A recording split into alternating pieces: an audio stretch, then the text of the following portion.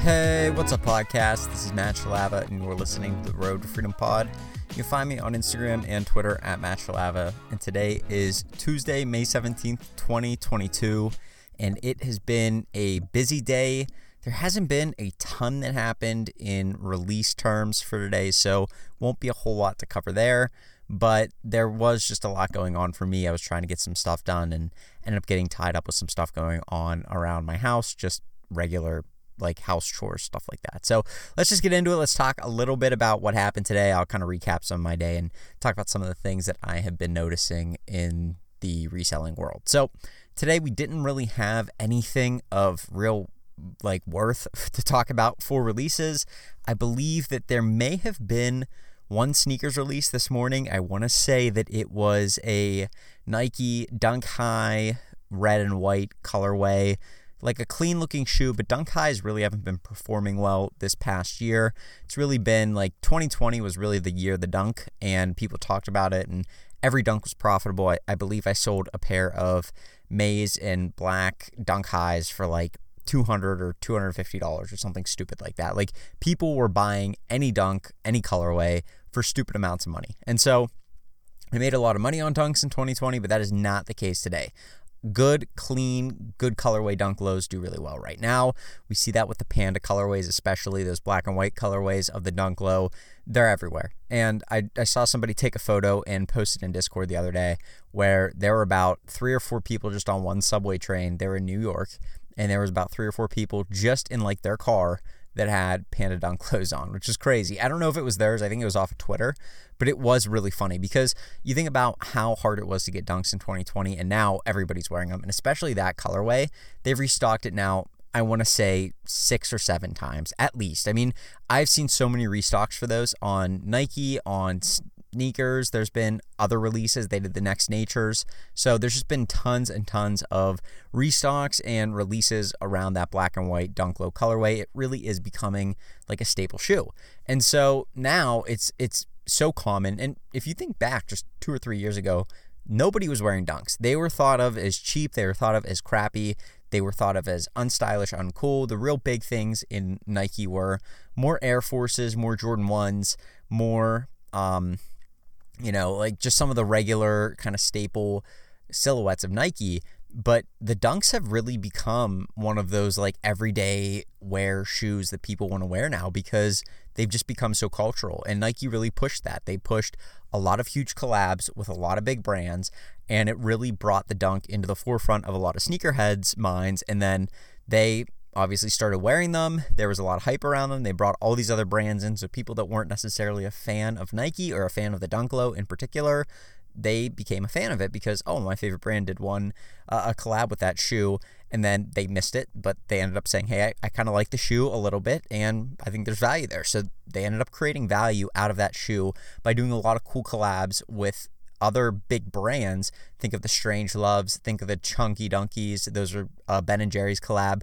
Lots of really, really cool collabs that they did that will probably never be done again. I mean, Strange Love's an exception. They do that, I think, every year. They do 1 or 2 collabs with them. But really, like, that Ben & Jerry's collab will be one of the most iconic Nike Dunks ever released, and will be one of the most iconic Nikes, I think, for people that think back of what was going on when it was released, how it was just like a really weird time in the world. And that was one of the shoes that I just remember so vividly of 2020 because it was so strange. I mean, like, it was just such a strange collab. And I remember it releasing. I remember going for it. I remember being extremely disappointed when I didn't hit. But overall, a very good-looking shoe. Crazy, albeit, but like a very good-looking, crazy collab shoe. And those sorts of things kind of bring a Nike silhouette onto the map for a lot of people that may not necessarily want it otherwise, right? Like, people that want a Dunk may not have initially ever wanted a Dunk Low, but they see, hey, there's this crazy cool shoe that's releasing on Nike. It's a collab with Ben & Jerry's. I like their ice cream. I think the shoe's kind of wacky and cool. People are probably like, well, I'm wacky and hopefully cool, so I'm going to buy it. They end up missing, but then they kind of like the silhouette of the shoe. They see all these other releases coming out, and they buy. That's kind of how it generally would work. And so you've seen this kind of transcend into society where a lot of people now are just wearing this Dunk Low. And that also boosted the Jordan 1 lows, because when people couldn't get Dunk Lows, well, what's a Jordan 1 low? It's basically a Dunk Low with a Nike swoosh on it. and the Jordan logo in different places that looks eerily similar to a Nike Dunk. So it just has a different sole, basically, is exactly what you're seeing there. And so overall, it's really done a lot for them. Dunks have become very, very profitable for Nike, I believe, because there's so many people are wearing them, and they didn't used to be that way. But Dunk highs, on the other hand, circling around to where we were, not profitable. Nobody really wants them. They're not the same, and they don't probably feel the same, right? They're just a clunkier looking shoe. A Dunk Low is more sleek, it's more subtle, but it's a clean looking shoe. So the Dunk highs I haven't been going for. Today was not an exception. I did not go for that as well. And profits were all across the board, but pretty low. So that was what we had this morning. Nothing crazy. Outside of that, today I was focused a little bit on doing some research for Amazon, and then just I had some yard work and stuff like that I had to get done, and I kind of try and plan that out throughout the week. The one thing about working from home and having a business for myself is that I can kind of stagger my hours however I need to. So if it's a nice day out and it looks like it's a break in the day where it's not raining or anything like that, and being in Pittsburgh, it rains all the time. Like we've had like 7 or 8 days of sun this year, and so it's just been one of those things where when you get a sunny day, you have to kind of take advantage of it, and there was some stuff I had to do outside, so I kind of jumped on that, got some of it done, and then I had some PlayStations I had to ship out today, so I got those all packed up, ran those over to the shipping center that I was shipping them out at, shipped them out, came back, and that was a while because for stuff like that, like here's a tip, right? If you're going to ship something that's expensive, you're selling a console, you're selling a graphics card that's several $1,000s, like if you're doing anything like that, drop it off at the actual place that you're going to ship it. Like if nothing else, do not go and fulfill it somewhere else. Like I drop a lot of packages off sometimes at an Advance Auto because they do UPS pickups there for free, or I'll drop them off at like a Dollar General or a Walgreens if they're doing FedEx. Don't drop it off there. Like, be smart. Go to the actual place, no matter how far it is. If you're dropping off high priority, like high value items, because you don't want somebody to break in, and like this is low chances of happening, right? There's a very low chance that somebody in Advance Auto breaks into like the store and steals your package. But if they do and it's scanned into there, I'm pretty sure UPS doesn't cover it until it's in their possession. And so you get in this weird thing where it's like, okay, well, somebody stole this, but who am I going to like go after now? I can't get a refund from UPS because it wasn't stolen from them.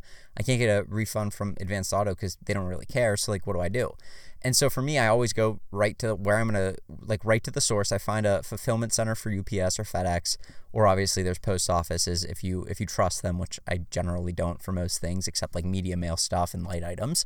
And I just drop it off right there. And so it saves me kind of that worry of saying, well, hopefully everything worked out. Hopefully the person didn't open my package. And that's another thing. I had this weird situation maybe 2 years ago where I had shipped out a $600 item on eBay.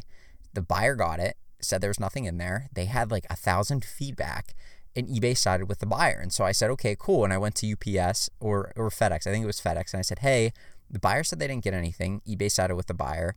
They showed me an empty box. I want a refund for this, and they didn't give me any money.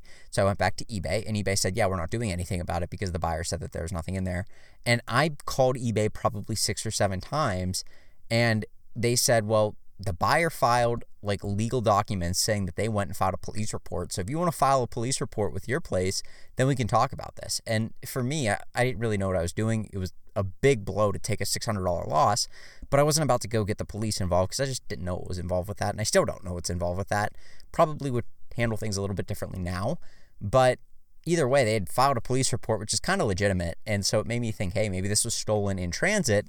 And if it was stolen in transit, and UPS and FedEx check at every shipping station where it's checked in. So whenever they drop something off at a warehouse, they check to see if the weight's changed in between.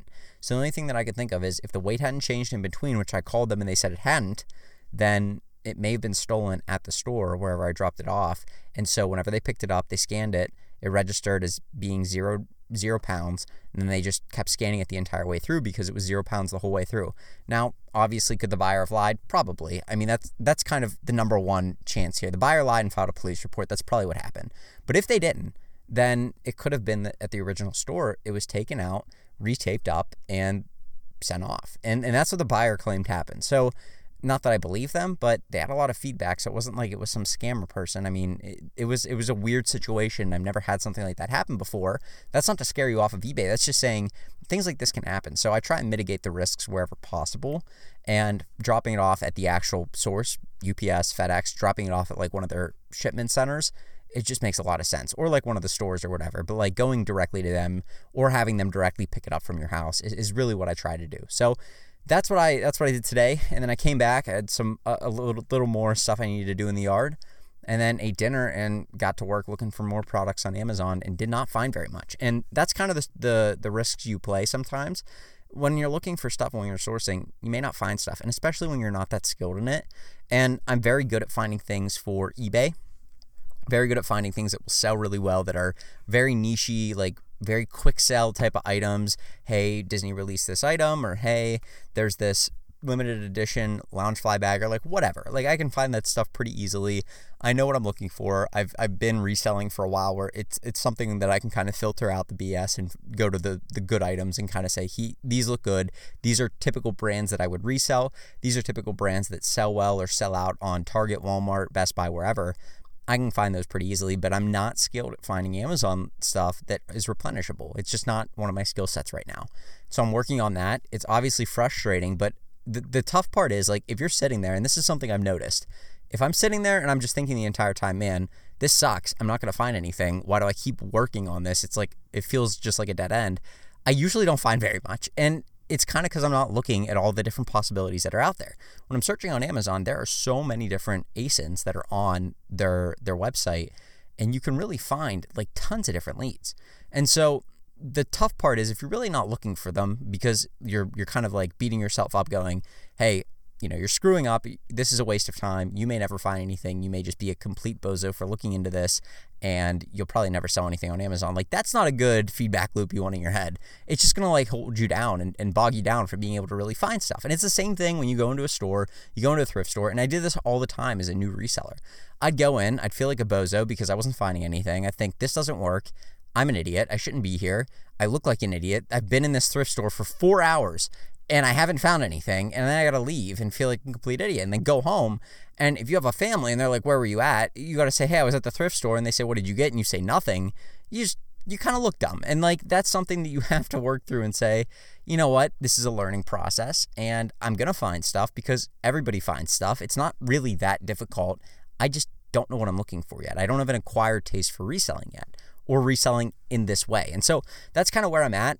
And I noticed that if I can kind of like not get into a rut while I'm trying to source and look for items, I typically find way more inventory. And that's just the thing. Like, you can't sit there or go to a store and just say, this sucks, I'm terrible, I'm never going to find this. You won't find anything. And I don't know all the like psychology of how that works or why it works, but I do know that if I go into a store and I'm feeling way discouraged about my sourcing, I find way less stuff.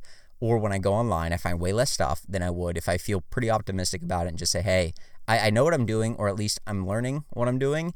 I'm going to find stuff regardless, because there's so much out there to find. And when you really think about it, there are so many products out there. There are so many products that you've never heard of. There's so many niche things out there that you've never heard of, that I've never heard of, that people want.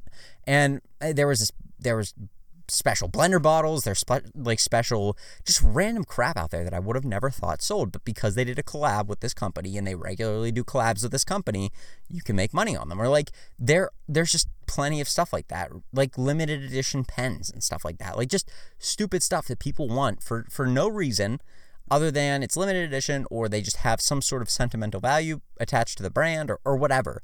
And so you need to just kind of work your way into that. And that's what I've been doing, is trying to figure out what are the things that sell, what are the things I need to look for, what are the brands that do well, what sorts of brands don't do well on eBay that do well on Amazon. And like, here's a hint, there's a lot of them. There's a ton of brands that do well on Amazon that don't do well on eBay. Like, you can go to the local grocery store and find tons of brands that would be like a special Bounty paper towel. And we've seen this from Thrift to Travel on Instagram. If you follow her, she finds all sorts of discontinued kind of items that you can sell on Amazon.